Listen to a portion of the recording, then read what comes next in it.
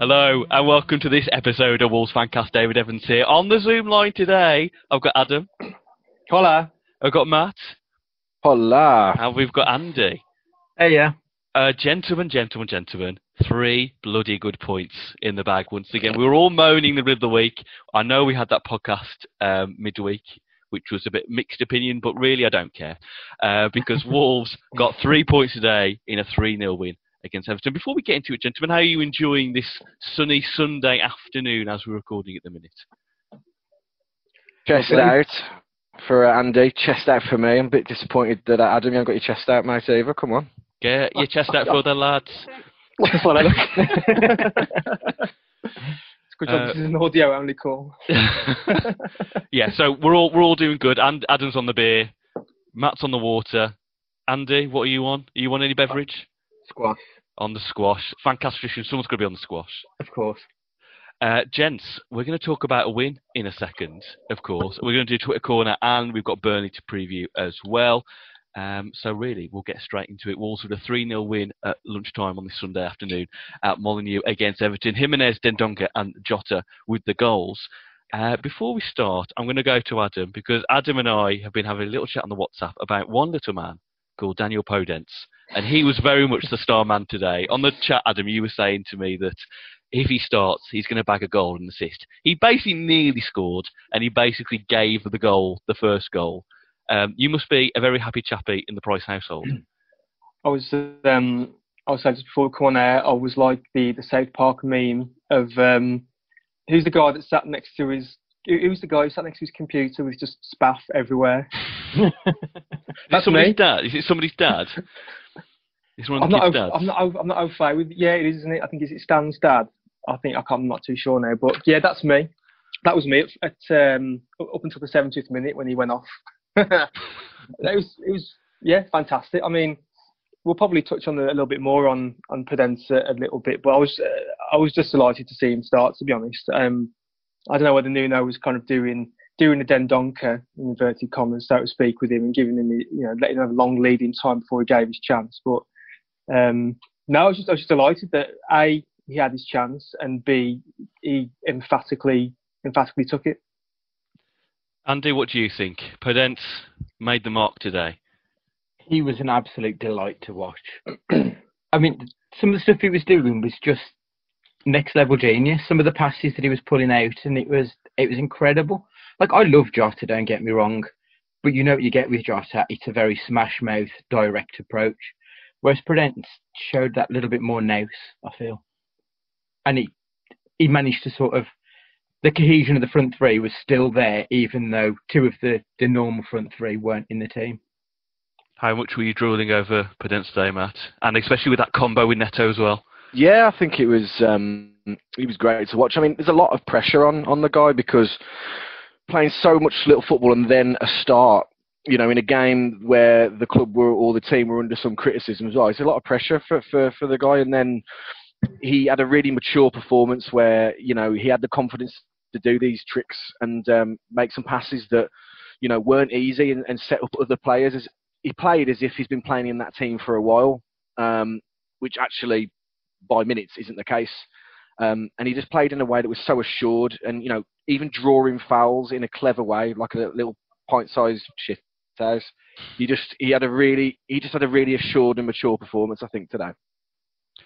Open it up to everyone here. So fastest voices first, or how you want it. In general today, just try and sort the game before we go into more detail. Was it that Wolves were too good, Everton were poor, or perhaps it was just a mixture of the both? I think there's sometimes a bit of, there's a common view sometimes when you swat aside a team so easy. There's a tendency, it's quite easy really, just to say that the other team were poor or they're bad or shit or whatever. But I think we were so in control of the game. We made Everton look really bad. I mean, they hardly had a shot on our goal.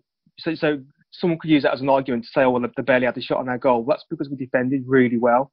And we just marshalled Everton's attack just with ease. And I don't think they probably had one decent chance they had all game.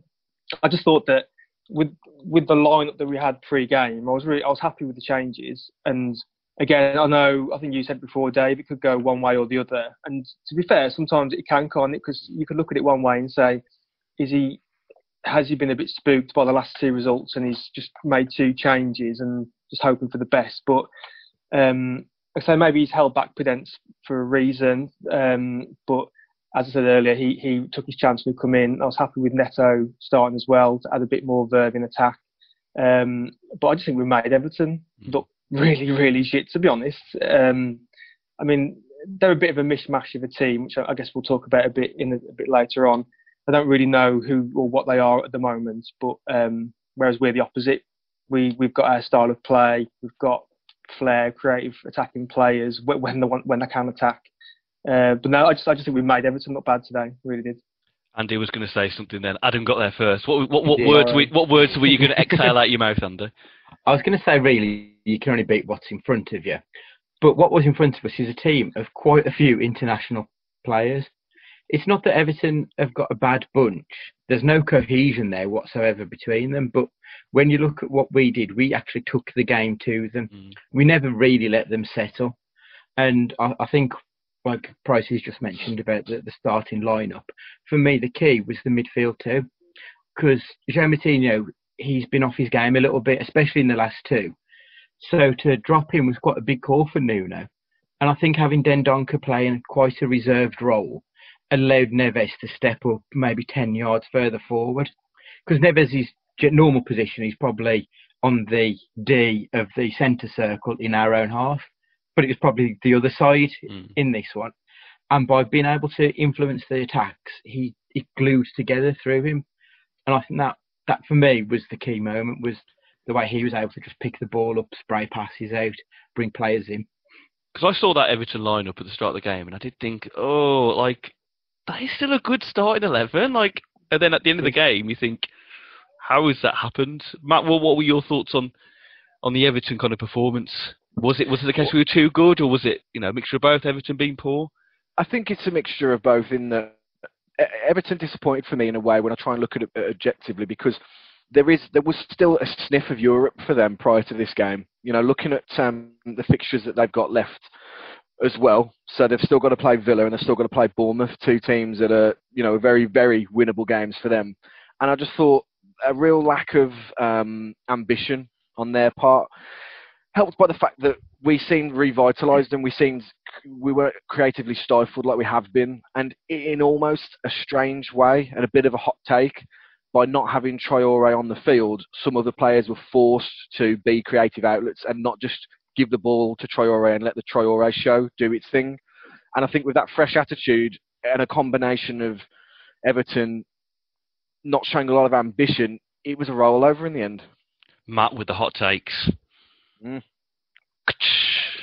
a little bit of truth to it, to be honest. When you've got a player like Traoré, there is quite an easy tendency to just give him the ball, and as he did for the last 15 minutes, just barge past 3 or 4 players. So again, without wanting to get too hung up on Podence, again he's shown when he has had to be patient for his chance. What's that, Adam? You want to talk more about Podence? Is that right? Shock. Well, I mean, to be fair, it's not just me who's been championing him, and I know there is a tendency for when players aren't playing and results aren't going your way to make an instant reaction to say play him and results will start going our way again. But as I said before, I guess what we've found with their longer term successful players is that they've had a longer bedding in period. So Traoré had a bedding in period. Yeah. Dendoncker definitely had one. We all really like Dendoncker now. I think without speaking for everyone, we all consider the benefit he brings to the team. But for the first 6 months, he didn't get a sniff, did he? He didn't get a chance. So maybe, just maybe, that he's doing the same with Podence. And the only difference with Podence is that he's up against quite a lot of other attacking players. Nuno does have a lot of options really when it comes to if he's going to play 3 up front. He's got a lot of options: Raul, Adama, Jota, Neto, and then you have Podence. So maybe that's also been in his mind when he's grabbed his chance today. I just hope that he gets, he can get a run of starts. Appreciate there's only a few games left now, but he can really show what he can do. But yeah, it's good that we're not overly reliant on Traore, especially if he's got his dodgy shoulder and he keeps going down with that all the time. So yeah, it's good to have the options. There's an interesting hot take there from Matt, actually, because if you look at the last two games, it did get to a point where the only tactic seemed to be give Traore the ball and try and cross it in on the right, when maybe once out of 10 crosses, it may convert into something. And it felt very similar to a Costa Sacco of old, where it was just give the star player the ball and let's just hope he does something that creates a chance. I think that's fair. We for the last couple of games we have looked completely out of ideas, and as Adam said, it's such an easy thing to do to just say, okay, give the ball to Traore and he can keep running. But if it doesn't work after the 20th time, it's not going to carry on. It's not going to work in the 21st. You know, you did need to vary it up, and that's exactly what he did today. And we were all calling for it midweek. I mean, we were probably calling for it before Arsenal, actually, just to try and get a few more faces in and get some minutes on the pitch. So I'm glad he's finally done it, and it's paid dividends. No, Yeah. Go on, Matt. Well, I just think for the reasons that we criticise Nuno midweek are the reasons we should really praise him for today, in that he's had the courage to roll the dice a little bit and let's do something a little different that is new to him as far as this season goes, and you know it's paid off. You know, we and rightly so have criticised for perhaps a negative attitude when it comes to substitutions or in terms of his playing style. But to roll the dice in the way that he did today, I think has only benefited the team. And now it gives him a really nice problem over the next couple of games about what do you do with that attacking three. That's what he wants to play. Do you know what I mean? If Neto isn't injured for the remainder of the season, we don't know how that's going to fare out. He's got a plethora of options that he can play with. And it's going to hopefully give some exciting football. Now, I know what you were all thinking, chaps. You'd like to hear from an Everton fan, wouldn't you? You'd like to get their perspective of the game. So hopefully this works. If I just let Thomas in now. This is the magic of Zoom, everyone. And fingers crossed, it's going to work. We don't usually do this, but is Thomas there? Hello, yeah. There. All right, cheers, Thomas. Thanks for coming on. Thomas Robertson from the Toffee Blues podcast. Thomas, thanks for coming on. I appreciate in these type of games, especially how it went on, to come on to the opposition podcast and talk about it. It takes a lot of guts, so I do appreciate you coming on. Just firstly, we've just been talking about the game. We were kind of talking about whether from our point of view, was it the Wolves were too good, Everton were poor, or was it a mixture of both? What has been kind of the Everton view after the game of how that went? I definitely think amongst most of our fans, we were just atrocious. It was nothing really new that we'd learnt, though. We've been poor for the last few games, really. And I'm not saying Wolves didn't play well, but I don't think really that much effort really had to go into it because we were abysmal. I mean, Gylfi Sigurdsson and Davies kind of just summed up our performance, just constantly passed backwards. Neither of them actually attempted a single dribble in the first half. I don't know what happened to that start in the second half, but that was the start at half time. It just showed, Wolves didn't really have to come out of second gear, I don't think, to really beat us today. Because, I mean, we were subpar as we have been. And then, obviously, the goals, I'd say the penalty was definitely avoidable. I don't know why Digne went to make that challenge. It was a penalty. People have argued that it wasn't. But, it definitely was. Then, second goal just after half-time, the lad that came on, 18 years old, no Premier League experience, and loses his man, a tricky one. And then the one after that, Neves' pass was just ridiculously good, really. But then I think it was much more Everton were poor as opposed to Wolves being, great. And what was your kind of hope after lockdown? Was it with this team, especially with Ancelotti, was there still a hope of pushing for a Europa place? Is that kind of gone now in your minds? I think it's definitely gone now. Yeah, I think we're way off now. But definitely for the first few games, that was definitely the ambition. Obviously, we came back, got the jolt at Liverpool, which was a good result when it was. Then we beat Leicester and Norwich, and then I think we were only kind of 2 points off when we came up against Spurs of kind of the Europa League position. But obviously, the performance that we put in against them was embarrassing.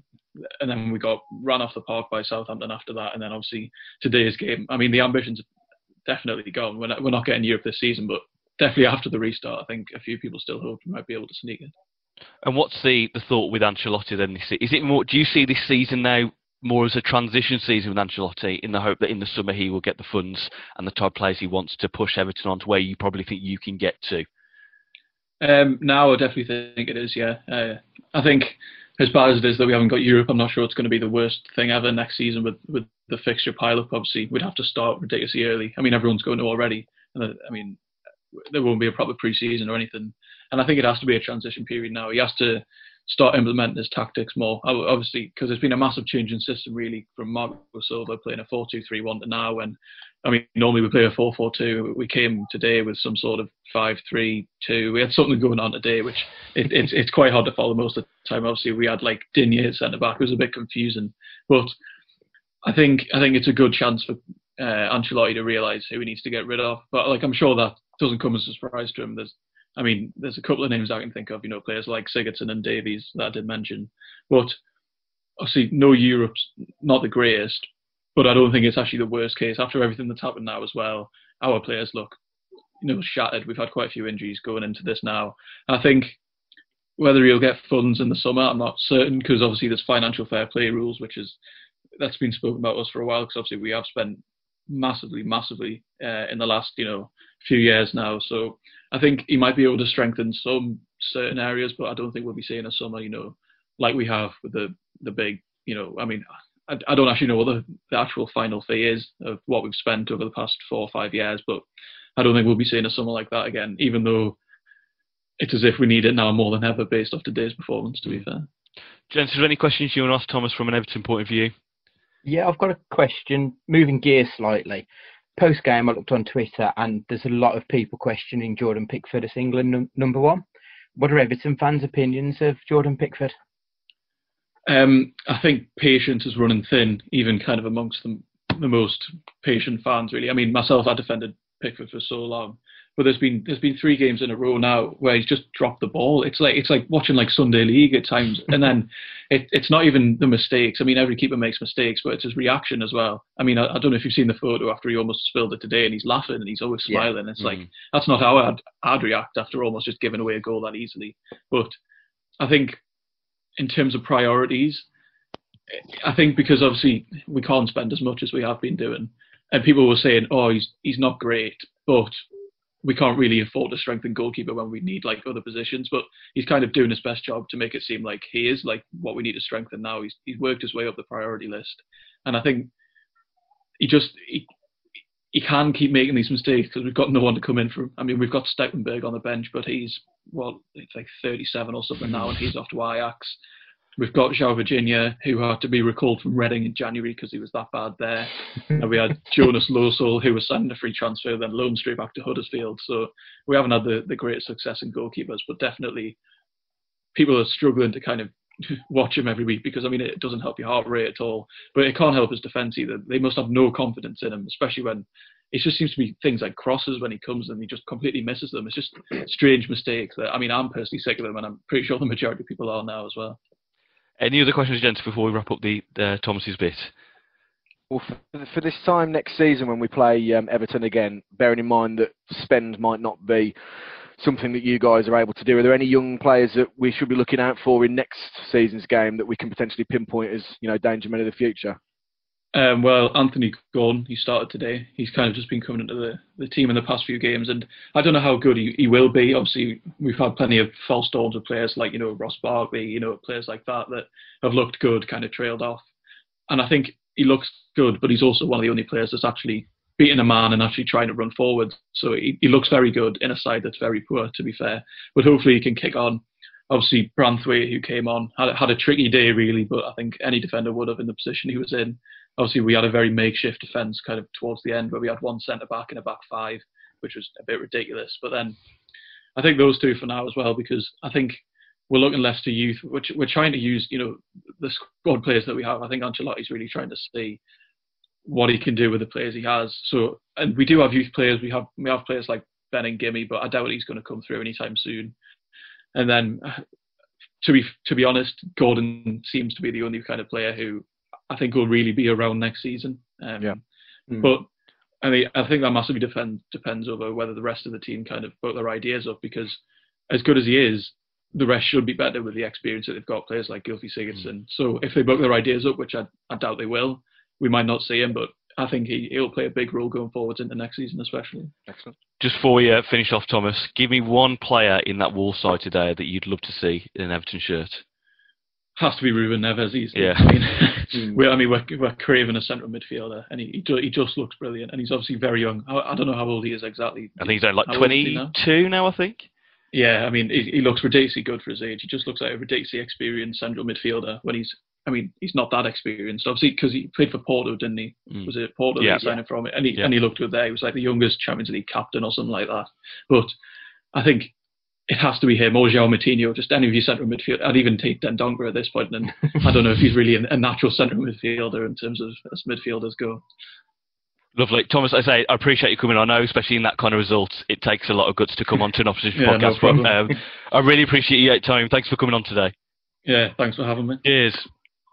There we go. Right, cheers, guys. Right, let's talk a bit more about Wolves again. Let's talk about the goals. Let's talk about the goals. Bloody goals. Damn lovely goals. Jimenez penalty first. Thomas kind of touched on it there, but what do you think? Penalty for you? Without question. Yeah. All day. I'm surprised that I know they need something to talk about, but I'm surprised that the pundits, wax lyrical about it so much. Kick the back of his leg. It's a needless challenge in an area that didn't need to be made. So it's a penalty all day for me. Can you appreciate the little bit of PlayStation skill there from the little man as well? I don't know if it was what he intended to do or not, but something happened and he managed to get in between the two of the players. What's the controller setting? What's the controller settings on that? What would you have to press to do that? You must have R2 permanently held down. Is it still R2? I'm assuming it's still R2. I haven't played FIFA since FIFA 13. Flip the analog left and right. Back in my day, it used to be R2 and forward. It used to be forward flick with the analog stick. I did think it was a penalty. Yeah, you could see he's kicked his standing leg. Jimenez, he scored all 6 penalties now he's taken in the Premier League so far. I think there's only 4 players better now who have got 100% record. And shock horror, gents, the first half goal. We scored in the first half. Yeah. Let's get up that first half table. That's what I want to see. I don't care if we're in Europe. I want to be up that first half table at the end of the season. And then, as much as a shocker as that was, at the start, right bang at the start of the second half, free kick, Neto curls a lovely ball in, Dendoncker with a header. I mean, what a great start to the second half. I was still in shock from the first half. Yeah, with the second half goal, I'd literally just got me a drink, sat back down. I thought we were defending it, not attacking. I was like, hang on, what's going on? And then when I saw us celebrating, so look, it took me a minute to register what had happened. But yeah, it was great. His movements off the ball to get in front of his defender, and then tiny Jordan Pickford was nowhere near it. If there were fans in that stadium, that is a classic. You're still having a drink in the concourse, and you're running back and you go, "What? What we scored?" Like, absolutely. Even at home, those old habits don't die. Yeah. Jan, have my bovril. I'm going to go see what this is. I was worried at one point, and also when I was listening to Carragher's commentary when they did the replay, he almost was suggesting it might go to VAR at one point because it almost slightly looked like that Donker's hand was offside. I was like, no, don't go to VAR. But no, it was all fine. It was all good. I loved it. And then the final goal called Jota off the bench. What a thronker.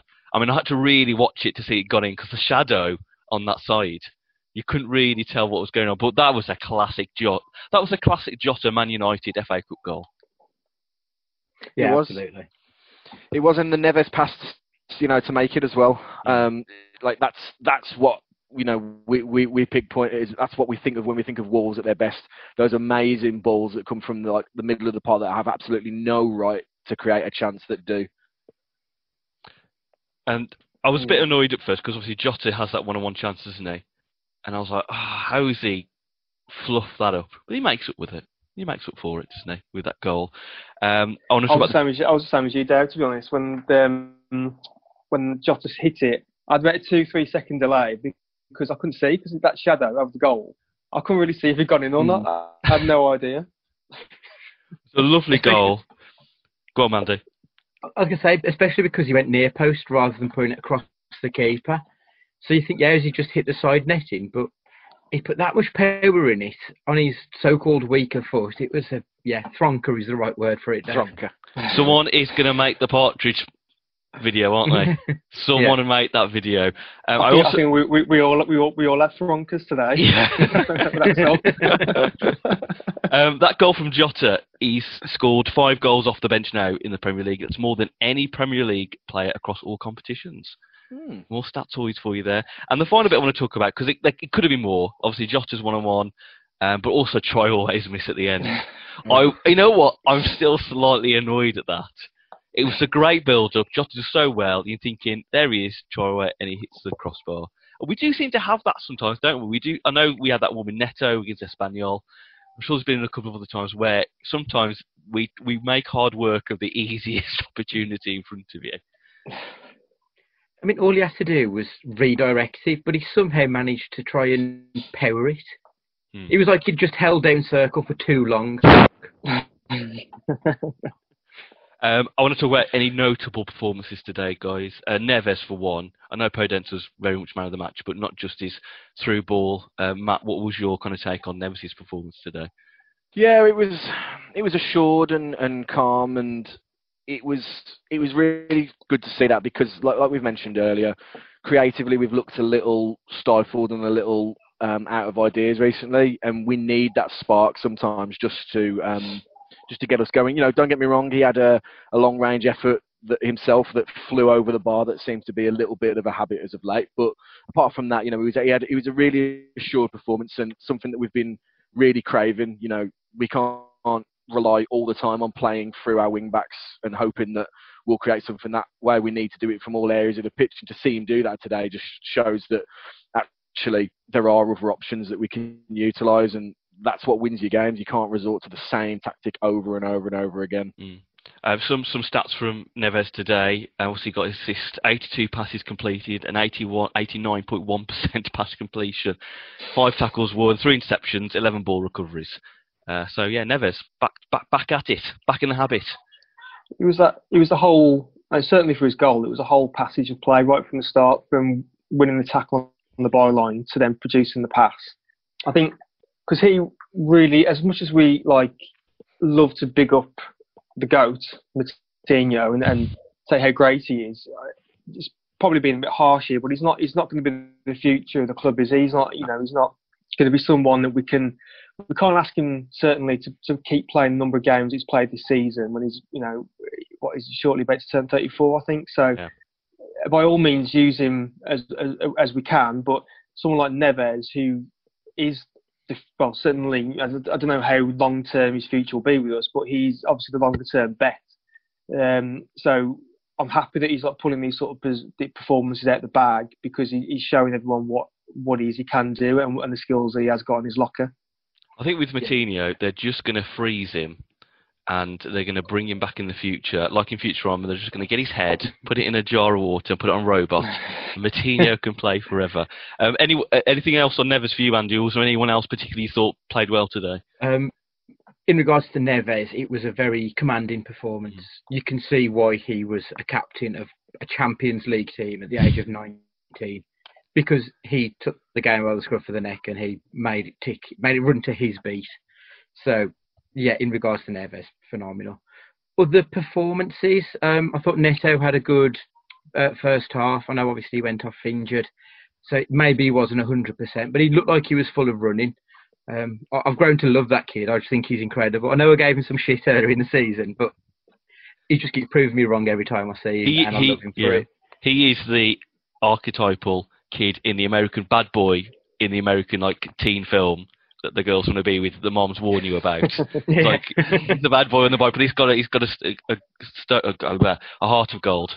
But to be fair though, I mean, what Andy's saying is right though, because I mean, when we bought him, let's be honest, we didn't know anything about him, did we? No. We had anyone who professed otherwise, I'd challenge them on it, because we didn't really know anything about him. He didn't hit the ground running straight away, but the potential was there. But we're now seeing it now, and he's pushing Jota hard really to get that starting position now. I mean, we know Jota's been on a bit of a lean spell recently, but again, Jota showed today exactly what he can do. So that's another headache really for Nuno for the next game.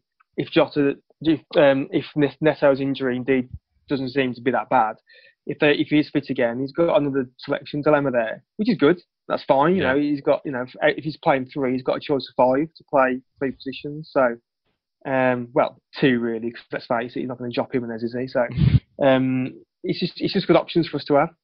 Oh, the scenes if that Jimenez overhead kick goes in the net. Oh, Oh, jeez. That would be so good. In the WhatsApp, a couple of people were mentioning about Doc, perhaps not at the races today and not in the races in other games. Matt, what do you think of Doc today? Yeah, potentially slightly off the ball, but I mean, he had a chance in the first half where he steamed ahead, and that was actually quite exciting. But then his shot was obviously, I think there was a slip there. To be fair, yeah, again, not at the races, but because of the way that we played, we didn't require him to be at his best for us to have a successful game. So with that in mind, I mean, I do think he plays better sometimes when Traore isn't on the pitch with him, personally. And I don't think, it wasn't his greatest performance, but in a team performance like that, you can afford to have a couple of off players, and it's just one of those days for him, really. I don't think it'll one that he'll try and get the DVD burnt for, put it that way. I think he misses, sometimes I think he might be someone who misses Traore, Doherty, because he had such a good link up with him on the right hand side, and they seem to dovetail him quite nicely when he's not there. I don't know, you do, as you said, you do tend to see him a bit inhibited. I don't know if that's just me, but that's just what I've picked up on him since the restart, that if Traore's not there, sometimes you don't really see the best of him. A nice little stat that came out after the game. Wolves have become the first English club to win competitive games in 2 different Julys in the same season. I love that. Basically, Wolves are the kings of July. Let's proclaim it now. All rise for Wolves. Jensen, all in all then, it's great to get back on the winning front. Obviously, you appreciate in the last 2 games the performances and the results, especially the gut puncher against Sheffield United. But I think probably today, it wasn't just the win, it was the fact that it was the performance. Wolves seem to be back to what we know. Yeah, absolutely. After a few, like thinking of Arsenal, they've got some decent players there. That was never going to be an easy game as such. Sheffield United was, it was a kick in the bollocks. We never turned up. We never got going. So today, it had the potential to just be another drab, dour game without a shot on target. But seeing those positive changes, not being passive like we generally have been, I think if the fans were there, you could just imagine it would have been the most buoyant atmosphere of the season. It would have been a great game. Well, gents, on that note, we're going to have a break. We're going to do Twitter Corner. We're going to talk about Burnley right after this.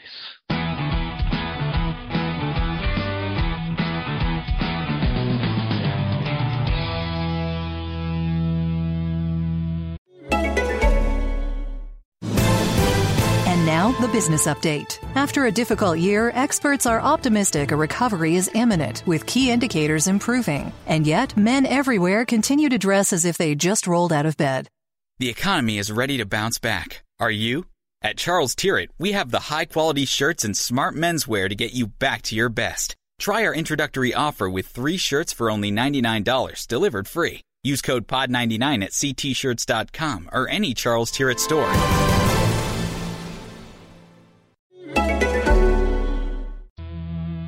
Right, before we carry on, it's the halfway point of the podcast, and you know what that means. It's the best bit of the podcast. You get to find out about bloody good websites. Our website's a bloody good website, and I know you love a bloody good website as well, and our website is done by our friends at pixelyetimedia.com. It's even better than that Space Jam website, which it's still online. Go online, go on Google, type it in. The original website from that film is still there in all its glory, and our website is even better than that, and it's done by our friends at pixelyetimedia.com. If you're looking for a new website for your business, go check them out. And they're not just web designers either. They're a creative agency that cover all your design needs, from websites to brochures, signage and marketing, branding and more. So why don't you go check them out at pixelyetimedia.com.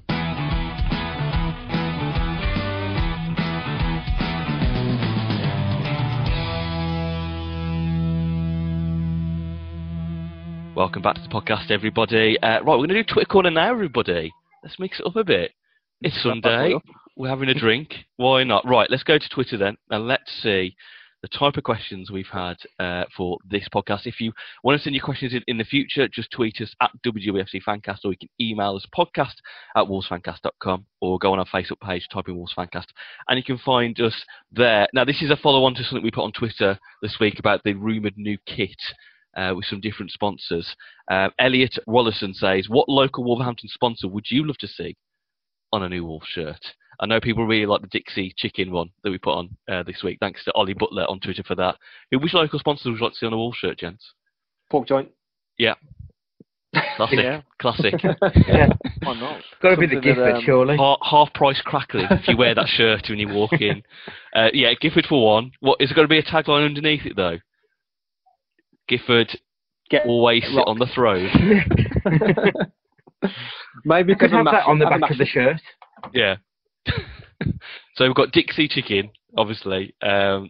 We've got the Gifford there, pork joints. Matt, any local sponsors for you? Other than having Banks and Don't Be Bitter on it or something like that. Way.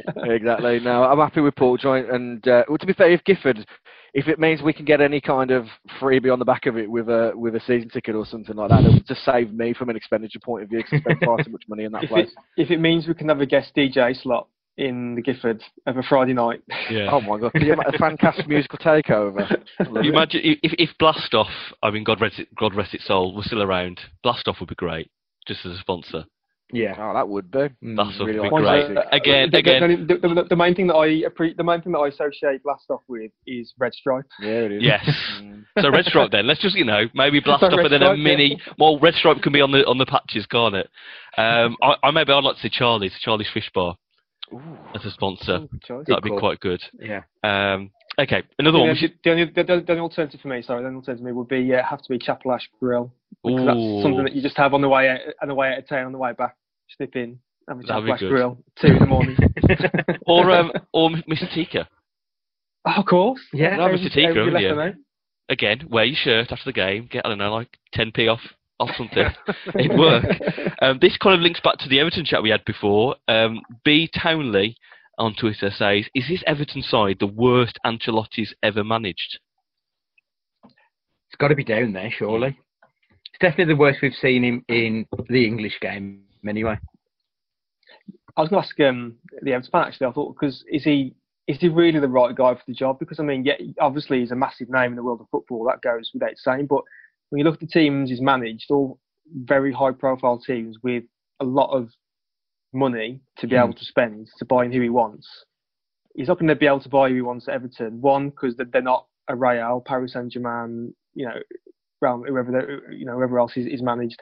And two, money will be tight. So I'm just thinking, what's he going to actually be able to achieve there at the minute? I'm just a bit unsure of what he's actually going to do given the group of players he's got. I'm just going to preempt Dan if he's listening at all. I believe that Ancelotti managed Napoli, not PSG. So Dan, don't get annoyed at Adam by that error. No, he definitely managed PSG, didn't he? Has he managed PSG? Yeah. Then I apologise to both you and Dan already on this audio call. Yeah, because it's interesting because the Everton fan was talking about he doesn't think they'll have money to spend in the summer. And then you brought in Ancelotti, who will probably want to spend money to bring in the type of players that Everton's owners want. I think they've spent quite a bit of money over the last few managers, Yeah. so there's probably in danger of some FFP shenanigans. But you look at that team, and it looks like it's a team of 4 or 5 different managers just sort of thumbed together. So they probably need to sell, if to be perfectly honest, in order to build and then go again. Moving on then, Paul Wharton says, who wins a penalty shootout, Jimenez or Tomo? So both of them on the pitch. Tomo in his prime, Jimenez obviously now in his prime. You put him on a pitch, 5 penalties and sudden death. Who's coming out on top? I think probably Jimenez. There's no doubt about it. When he's walking up, he's watching the keeper where the keeper's going and then going in the opposite direction. Whereas Tomo was more about just making sure that he's hit it hard enough that even if the keeper goes the right direction, he's probably not getting there. I'd take the technique over the power myself. Matt, who are you going for on that one? Well, on the stat, I wasn't aware of the stat you gave me earlier, and I do love a good stat, so I'm going Jimenez on stats alone, and I like the analogy about technique over power as well. So we're going down that route. Adam, are you going to make it a hat trick for Jimenez, or are you going to give one to Tomo? No, I'm going to go with the intelligence of Jimenez. I also remember Tomo missing one in that Sheffield Wednesday shootout. I don't think Jimenez has missed one for us yet, so I'm going with the 100% record. I always like with Jimenez with his penalty today where he has that pause as before he places it, and sometimes I think he's just going to leave his leg up in the air and go, eh? Which way? Which way? There we go. I'm going to do half of the question from Mark Spruce here, because the other question I think is quite apt for the Burnley preview we'll do in a second. Did Neves benefit from João being benched today? Yeah, I think so. It gave him more freedom. I think when Moutinho's on, Moutinho's the one who gets the freedom, and Neves does a bit more of the donkey work. Whereas I think then Donker was doing the donkey work. I didn't mean to put a pun in there then, but I think he benefited by having someone else do that work for him. From now on, it's now known as the Den Donkey work. Yeah, exactly. We'll touch on Burnley in a second. One thing I forgot to mention in the Everton chat was on Saturday night, there was a story around Twitter that the Mirror broke saying that Nuno was about to sign a new deal until 2023. Post-match, the question was asked to Nuno, and his reaction to that was, I have a contract, I still have 1 more year of the contract. He didn't give any suggestion that he'd actually signed a new deal. Any itchy feet yet, gents, on Nuno? Do you think this is going to be a classic Mendes is in the cogs, making sure he gets a new deal, or perhaps... He's off, he's gone. He's gone, yeah. He's gone, he's off. He's got to go, Francie. Panic. What do we think? I think that if you're in Nuno's position, you'd be silly to sign a deal at this point in the season, because you want to know, you want to know that the club has the ambition that you have. A, you want to know what players you're holding on to. B, you want to know who you want to bring in. C, and if those 3 things aren't met, Nuno's got ambition as well, just as any player has. Why at this point would you commit to something where you don't know even what the end of your season is going to look like, or the job that you're going to do going forward? So I've got no problem with Nuno not signing at this present moment in time. If we're talking 6 months till the end of his deal or something like that, and he hasn't signed, well, it's a different story, But when he can commit to the project, once the cards are laid out, then I think that's fair enough. Adam and Andy, any thoughts on a Nuno deal? Are you still happy, still comfortable at the minute, or is are you getting a bit tense? I'm perfectly fine with it. Sort it out pre-season when there's not more important things going on.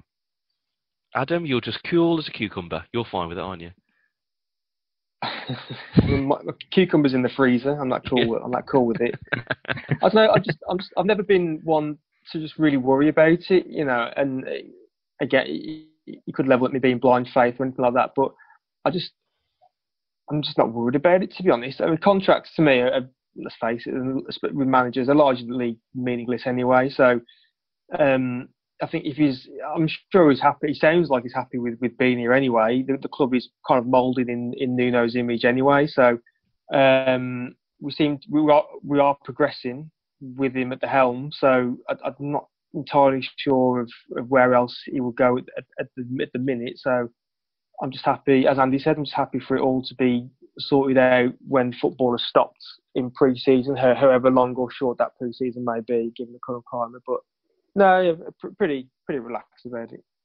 We're going to talk about Burnley. Gents, as of recording on this Sunday, the 12th of July, unfortunately, we won't be able to ask Alexa to play that tune because Villa have won their game against Palace. Hopefully we can pause that for a later point. But on another Claret and Blue team, Burnley is the next game. Is it right? Should show you how much research I should do. Is it Thursday or Wednesday? The game. Wednesday, isn't it? It's Wednesday. I think it's Wednesday. I think so, yeah. It's on the BBC. For those listening outside the UK, you must appreciate this is a very rarity. This is Wolves on the BBC on what we call normal telly. Just never happens. And I still find it, I still get excited as a kid knowing that I'm going to watch Wolves on the BBC, on terrestrial TV. I like it. It's fun. Everyone else is like, nah, it doesn't matter, Dave. Just get on Sky. Yeah. Right, Burnley, they're ninth at the moment in the table. They're only 5 points behind Wolves. They've got a great point against Liverpool in their last game, which stopped Liverpool's 100% record at Anfield. It's weird with Burnley. I don't know what you guys think, because if you look at their side, kind of like Sheffield United, they don't look like a team on paper by names that would be a top 10, but they always seem to do it. I always put Burnley down as a team that eventually I think they're going to have a relegation battle, and they never do. They're always quite good. How much, Matt, I'll come to you first, how much do you think is that down to Sean Dyche? Yeah, I mean, like you say, you look at their team sheet. It's not the sexiest team sheet in terms of names or high profile, or even players that are going to be linked with major transfers in the summer or anything like that. And I think with that, there is a massive amount that Dyche has done with that team. You don't attribute them to spending a huge fortune either, and they are consistently in that part of the table. If I was a fan of the club, I'll be thinking to myself, does complacency come in over the next few seasons? Because if we're not going to push on, we're not going to spend that money and get those higher profile signings, are we going to become... I always attribute this kind of team to a Fulham who kind of languished there for a while, and then, with no ambition, all the teams around you are going to surpass you. But I think Dyche has done an amazing job there so far. And I just wonder, though, where does he go from there? Because I don't think you'd argue he's an elite manager. And if he gets a chance at a club, much like how Moyes, when he took over at United, is he only ever going to get that chance with a club like that actually are in transition, a club that actually don't want him to spend a lot of money, that want him for his calm and stability, and that ultimately results in failure for a lot of big clubs. So I don't know where he's going to go from there, but Burnley has certainly benefited from him in the short and long term.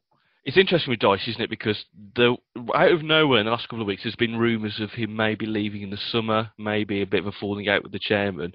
Can Burnley do better than Dyche? Because I think we've had this before, haven't we? Didn't they have someone for a long term and they got rid of him, and didn't Brian Laws come in when they were in a relegation battle and they ultimately went down? That's what my memory's saying. But anyway, Dyche. Can Burnley do better than Dyche if he goes? I think they might struggle, to be honest. What Dyche has brought to Burnley is that he's made them into a team. If you look at some of the teams who are below Burnley in the table, so for example, you've got today's opponents, Everton, Newcastle, West Ham, Villa. They're big name teams, but you look at them and they might have one or two outstanding players, but there's not much of a team spirit there. Whereas you look at Burnley and they're all pretty much on a level with each other. So I think that there's something of what's the term? Greater than the sum of its parts. So I think you can attribute that to Sean Dyche. I think that's what he's brought to them, is this sense of togetherness, which other clubs don't seem to have. Who are people going to be wary of come Wednesday night when against Burnley? Which players stick out for you when they're on the ball thinking, oh, hang on, here he goes? Probably our old nemesis, or our old familiar player, Chris Wood. He's probably... I think him and Rodriguez are their main goal scorers. So, kind of what the guys have said. They're not a team with too many standout players as such. Greater than some of its parts lends it perfectly, as Andy said, to Burnley. I think if you take Dyche out of that, then I can see it kind of falling apart a little bit. But you can bet that when we play them, they'll be well drilled. It'll probably be tough to break them down, and they'll probably be a bit of a stubborn team. I remember us playing them last season at home when we beat them 1-0, and I think we had about 30 shots on target, but only managed to get one in the second half. So I can probably see something a little bit similar when we play them. It'll just be a bit of test of patience with them. Burnley have got a good run actually, including this game. So they've got Wolves at home, but they've also got Norwich and Brighton in their last two games. So although they're on 50 points at the moment, they would still probably fancy a bit of a late push for those Europa spots, even if it's a qualification one. Yeah, absolutely. They can still sneak in at 7th.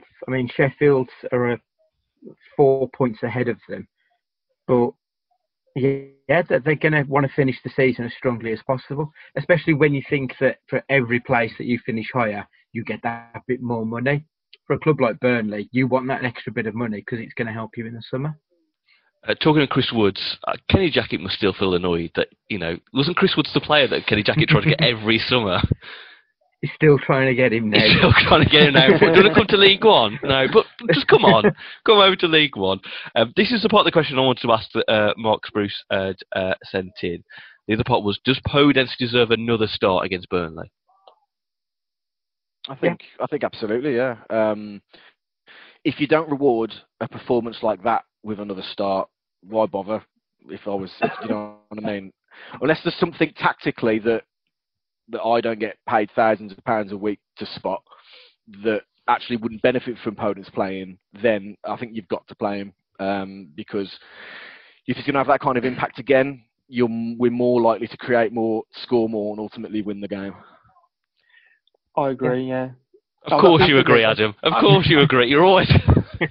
I know, yeah, of course. But I mean, there's two ways to lose a player, and that's drop them without explaining why, and to not reward a good performance. And I think I saw like in the post-match comments that Nuno said that, you know, I think they've drilled into him. There's a reason why that he hasn't played for so long. And it's about the system. They've got options, etc., etc. But he couldn't really have done much more than what he's done today, to be honest with you, other than Pickford allowing that ball to trickle over the line and trying to get a goal. There wasn't much more he could do. He literally, we've all been raving about him. It's not just me. We've all been raving about him since the game started. So he's more than grasped his opportunity. So I think it would be a little bit disappointing if he can't find a way into the next game and reward his performance with another start. But you know, what Nuno's like sometimes, he will look at the opponents rather than who he's got and pick his team based upon who we're playing sometimes. So you never know. The next game it could be 3-5-2 and Jimenez and Jota are back up front. You're not too sure really. I think that's what I'm not aware of, but thinking of. Given how well organised Burnley are, is it just that if you were to say what formation you're going to play, you just probably need to think a 3-5-2 is going to be the one to go for. Possibly. He does favour that system away from home, to be fair to him. But as far as I'm concerned, you don't change a winning team. Not unless you have to. So maybe the only change that he may make, depending on Neto's recovery from his injury. But for me, the other 10 players on the pitch have got to start. They've proven that they deserve to start as well. We're basically saying Podence, lone striker. Yep. Let free Podence. Long balls. Yeah. Long balls. Release the Podence and he will do the rest. That campaign definitely had an instant reaction, didn't it? I think hashtag free Podence was set up about 48 hours ago. It's had instant results. I wonder if Nuno saw that and was like, right, all right then, fine then. Here you go. Here's Podence. See what he does. And oh crap, he did well. All right, no, okay. You're actually quite good. I didn't see that comment. Let's do some. I know we're probably feeling quite happy at the moment, gents. Understandably, given the result. But Matt, I'll come to you first. What's your gut now for a prediction for Wednesday night? What's your heart and mind saying to you now? Well, I think Andy had it spot on when he said that there will be a bit more structured and a bit more organised, and I think it will be a bit of huff and puff. I don't think we'll get that magic first half goal that we got today, which came out of blue. So, I'm sorry. So. If this was a betting segment where I'd be giving my tip, I'd be saying first half draw, second half Wolves. I think we'll end up with a 1-0, maybe a 2-0 as a best case scenario. But I think it'll be a bit more meat and gravy than sex on the beach. Put it that way. Andy and Adam, what are you going for? What's your heart and mind telling you right now for away to Burnley? It's going to be a tough game. It's going to be a bit of a battle. I think there's a reason that Sky and BT gave this match to BBC. It's not going to be sexy football. I think we may scrape it 1-0. Adam, the captain of Positive Club, I'm expecting a positive answer. What are you going for? I do. It is what Andy says. Basically, like BBC get chucked the fish heads of the games, don't they? Just have that, you peasant. You can have the games that we think are going to be shit. You can have. I don't know. Well, I'm envisaging a win, of course, but I mean, I don't think it'll be. I think it will be tough. I do think there will be tough to break down. I only think there's going to be one goal in the game. I think we'll win it 1-0, but I don't think. Yeah, it certainly won't be as easy as it was today. I think a Dyche team is going to be much more drilled and well organised. I'll go back to a game from last season. You know, I think we'll be the better team. But it's just how we break them down, so I'll go for a 1-0. Lovely. Gents, on this sunny Sunday afternoon, we're all happy, Larry. Wolves get the win. You know, no one was ever bothered the last two games, were they? No one was bothered. What? Yeah. So thank you very much for listening, everybody. You can follow us all week on the socials, as usual. Just type in Wolves Fancast and you'll find us there. And if you like what you've just listened to and you've got iTunes, why not give us a 5-star review and comment and help a Wolves podcast up the charts. Gentlemen, thank you for your time on Zoom. Hope everyone's caping. What's that? Keeping safe. Caping and keeping safe. And it's bye from Matt. Take it easy, guys. Look after yourself. Bye from Andy. See ya. Bye from Adam. Goodbye. And it's bye from me. See you next time.